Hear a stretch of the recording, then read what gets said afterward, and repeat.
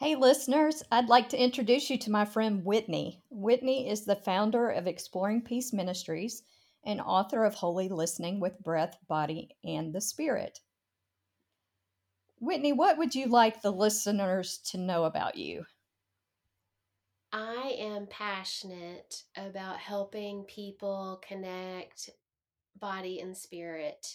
And I think that's because of my own health challenges in my life that led me on a journey to connecting with God in new and different ways. So, if there's one thing I'd like for them to know is that I don't come to this work from headspace, I come to it from heart space in my own experience and my own journey. So, tell us a little bit about your work. Well, in my work as a spiritual director and yoga and meditation teacher, I combine those modalities to help people connect with God using their bodies. Spiritual direction is an ancient practice of listening for God's activity in our lives. And a lot of people think that spiritual direction is maybe just for pastors or just for clergy people or just for people who are in seminary and discerning their call. But spiritual direction is for everyone.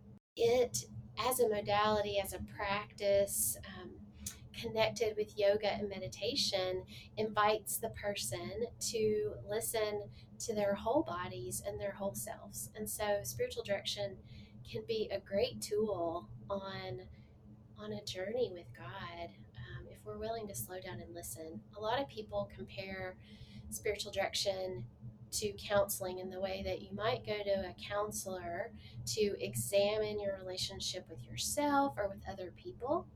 You would go to a spiritual director to examine your relationship with God. And what does that look like? And right now, more than ever, in the midst of a pandemic, spiritual direction is becoming something that more people are recognizing and understanding as important in their spiritual journeys and in their lives. On your website, exploringpeace.com, you say, I invite you to join me on this journey of exploring the gift of God's peace with breath, body, and spirit.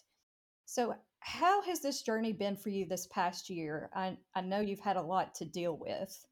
My personal life has been greatly impacted as a year ago, my parents' home was destroyed by the tornado that went through Nashville. And so, personally, I found myself needing to practice the tools that I teach. I launched a podcast, Exploring Peace Meditations, last year, not having any idea that we were entering into a pandemic. And amazingly, that meditation podcast has been listened to now over 15,000 times, which means I've prayed or meditated with at least one person 15,000 times or a lot of other people more than once. It doesn't mean we've had 15,000 listeners, but there are 15,000 listens. And to hold space in that way for other people is really to me an honor and a call that's very clear that God has placed in my life. So I'm grateful for technology since the pandemic. I'm grateful for the widening of the way I'm able to serve people because I could never sit down one on one or hold space one on one at our brick and mortar space. 15,000 times realistically, and also care for my own soul. I like how you call it a journey because some people in some denominations who really kind of once you're saved, you're always saved. And so it's kind of like that's the end, that's all you have to do. And so when you call it a journey, what do you mean by that? I mean, and I believe that we on the spiritual formation journey with God are constantly given the opportunity to connect with God, to be shaped by God, to get to know our Creator better, to discover moments of contemplation and union with our Creator. And I don't think if we were to imagine it as a destination point, um, I don't think any of us would ever get there, number one. If someone tells you they have gotten there, I would run from them because that is not very uh, humble or wise, I guess.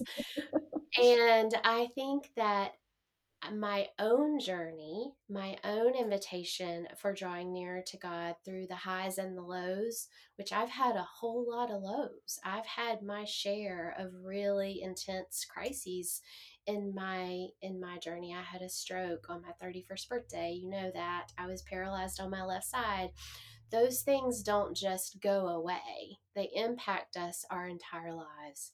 And so as we deal with our own traumas and our own healing journeys, if we think of it as a finish line, I think we're all going to be sorely disappointed.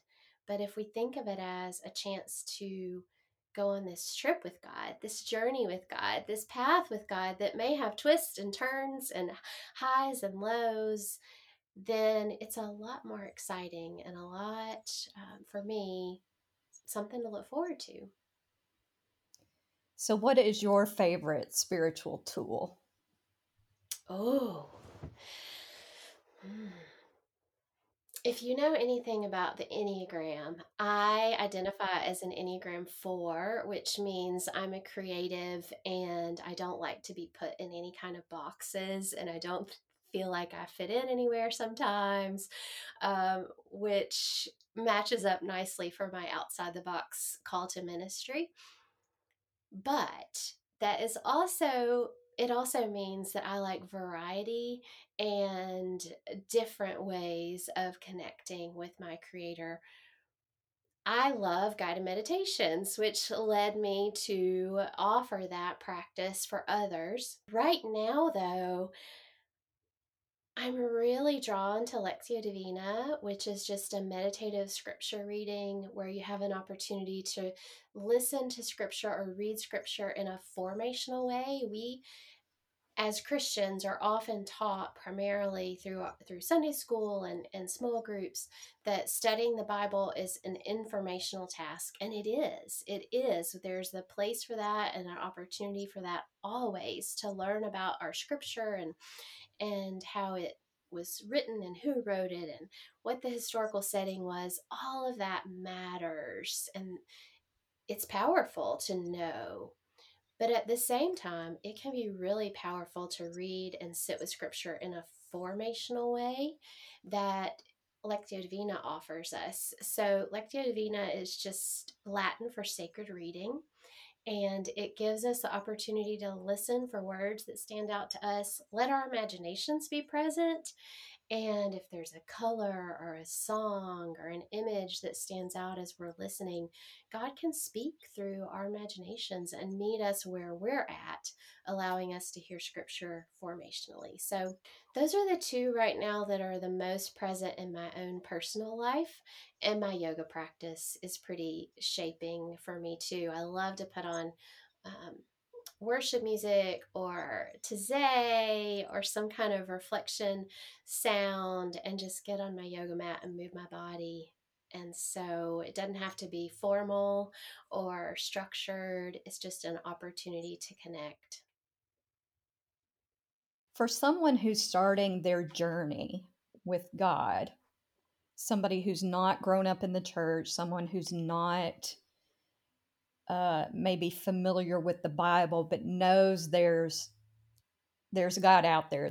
There's this feeling that you know something is out there, and even for people like me who often struggle with my own faith and beliefs, what would you say to encourage them and maybe give them some pointers on how to get started on a journey?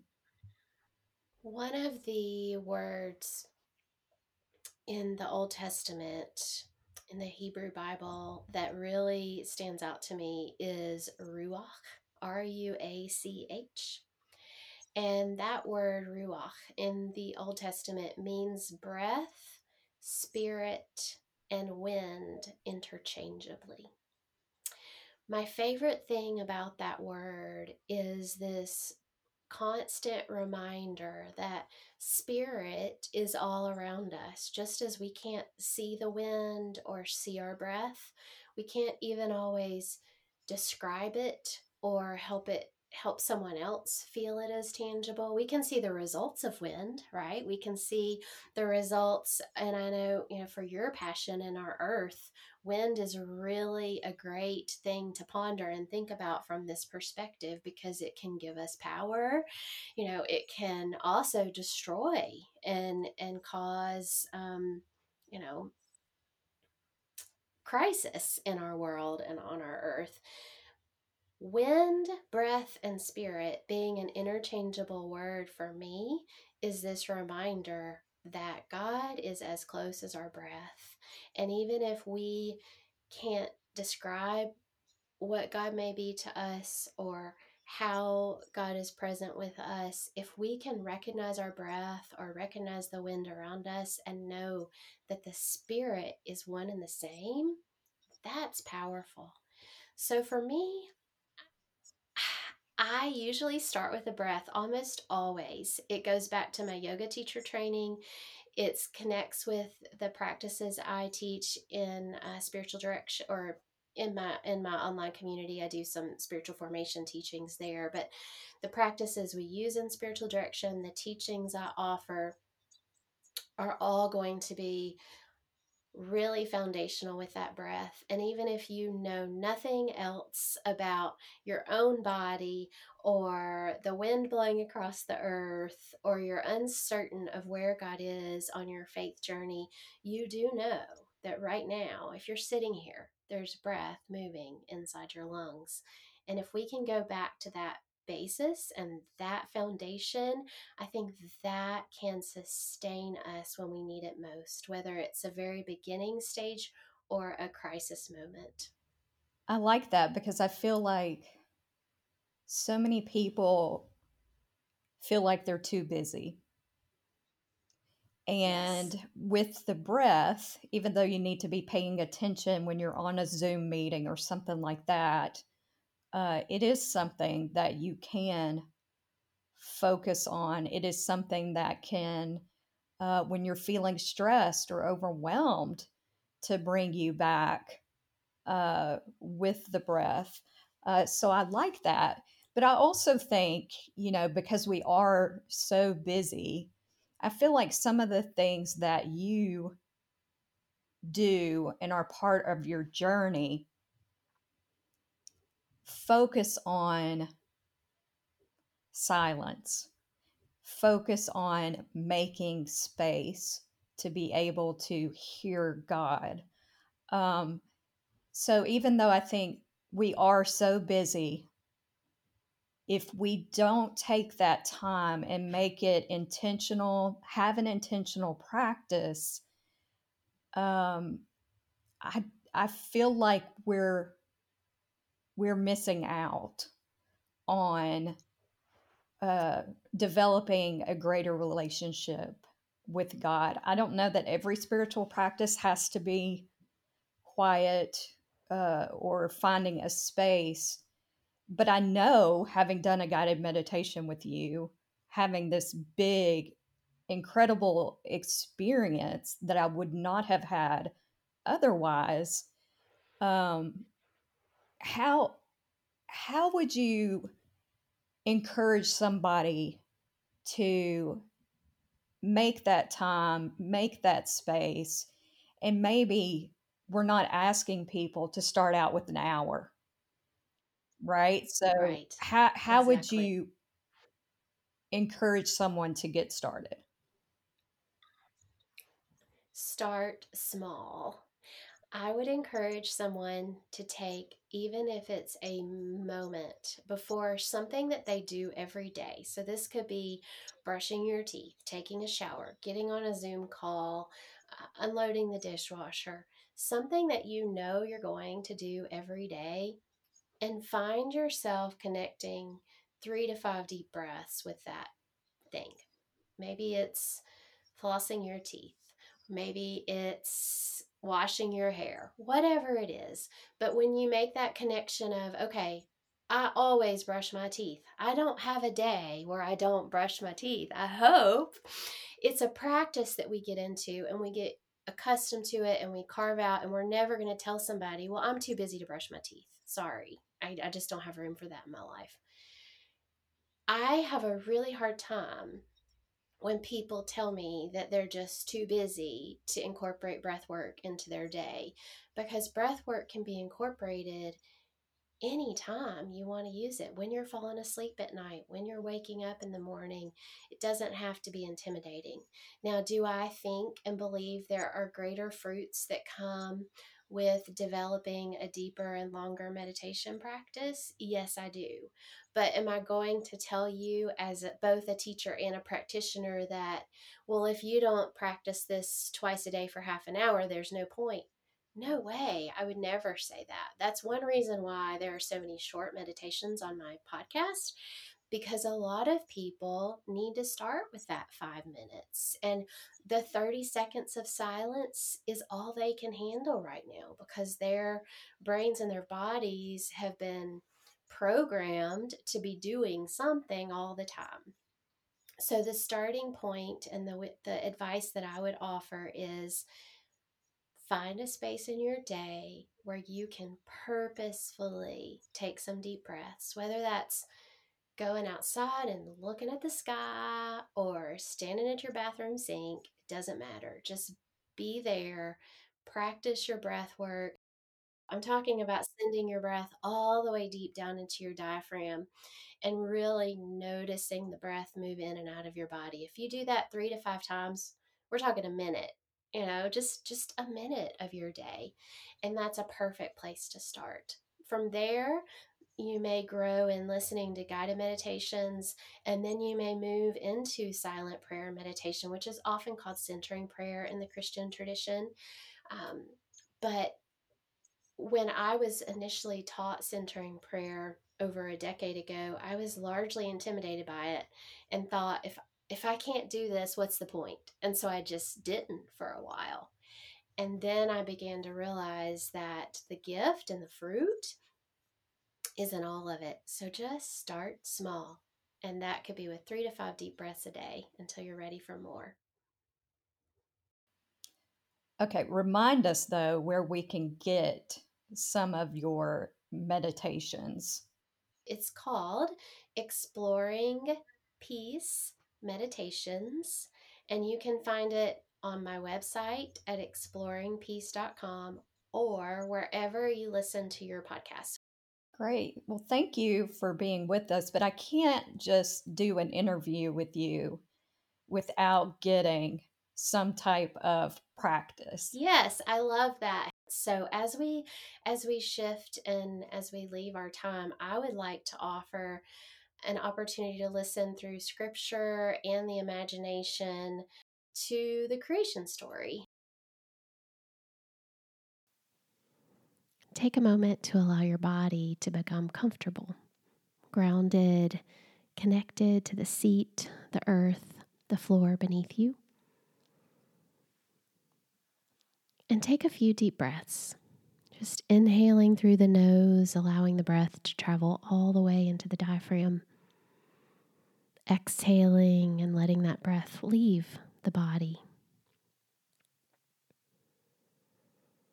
As you settle into your body, allow yourself the opportunity to truly listen to this scripture. Listen today, and rather than trying to analyze or dissect or figure out the passage, see if you can hear it in a formational way.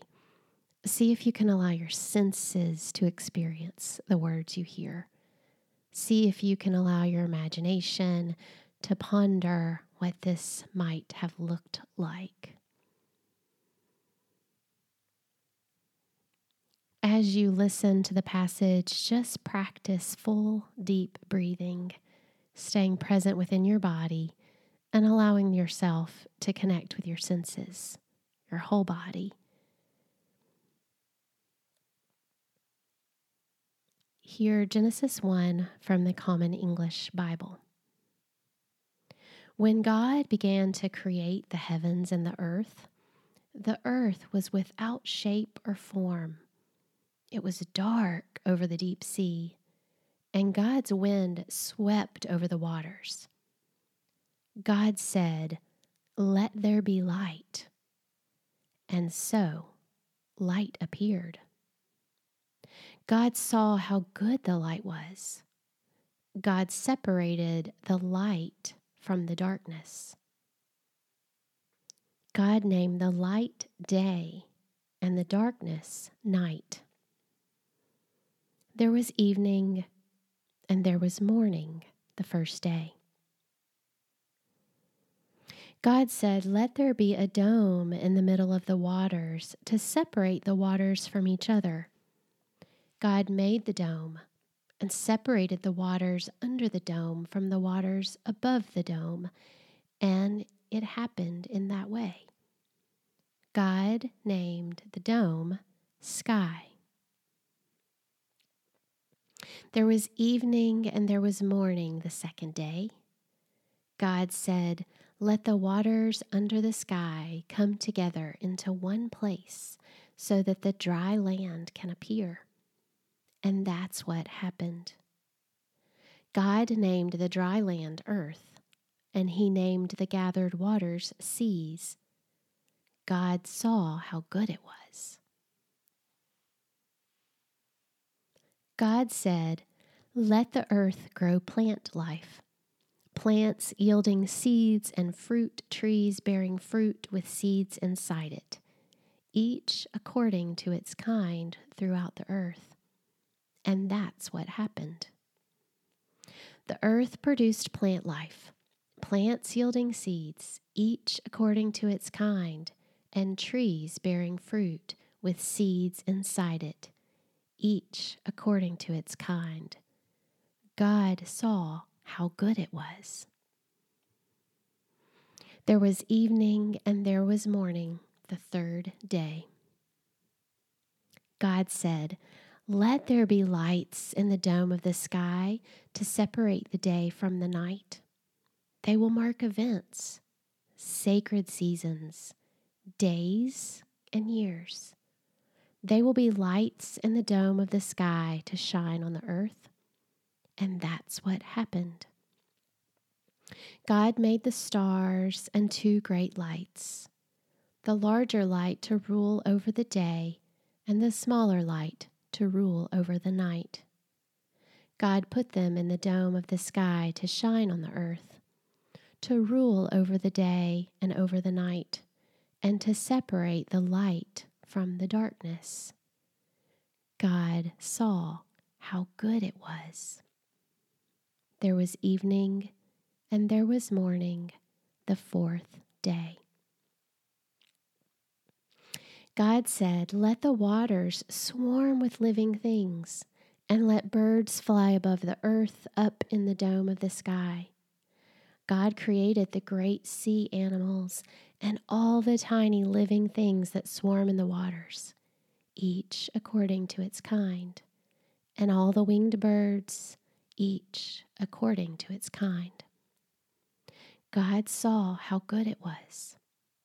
Then God blessed them. "Be fertile and multiply, and fill the waters and the seas, and let the birds multiply on the earth." There was evening and there was morning the fifth day. God said, "Let the earth produce every kind of living thing, livestock, crawling things, and wildlife." And that's what happened. God made every kind of wildlife, every kind of livestock, and every kind of creature that crawls on the ground. God saw how good it was. Then God said, "Let us make humanity in our image, to resemble us, so that they may take charge of the fish of the sea, the birds in the sky, the livestock, all the earth, and the crawling things on earth." God created humanity in God's own image. In the divine image, God created them, male and female. God created them. God blessed them and said to them, "Be fertile and multiply, fill the earth and master it. Take charge of the fish of the sea, the birds in the sky, and everything crawling on the ground. Then God said, I now give to you all the plants on the earth that yield seeds, and all the trees whose fruit produces its seeds within it. These will be your food. To all wildlife, to all the birds in the sky, and to everything crawling on the ground, to everything that breathes, I give all the green grasses for food. And that's what happened. God saw everything he had made. It was supremely good. There was evening and there was morning, the sixth day.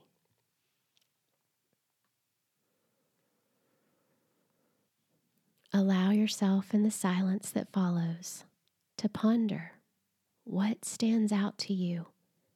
What do you hear in this passage today? What does God want you to be reminded of? With a full deep breath in and a long extended breath out, be reminded you are good. God made you. Creator God, we thank you for the gift of breath, of life, of this earth. Allow us to slow down today, to notice, to pay attention, and to appreciate the world within and around us. In your name we pray. Amen.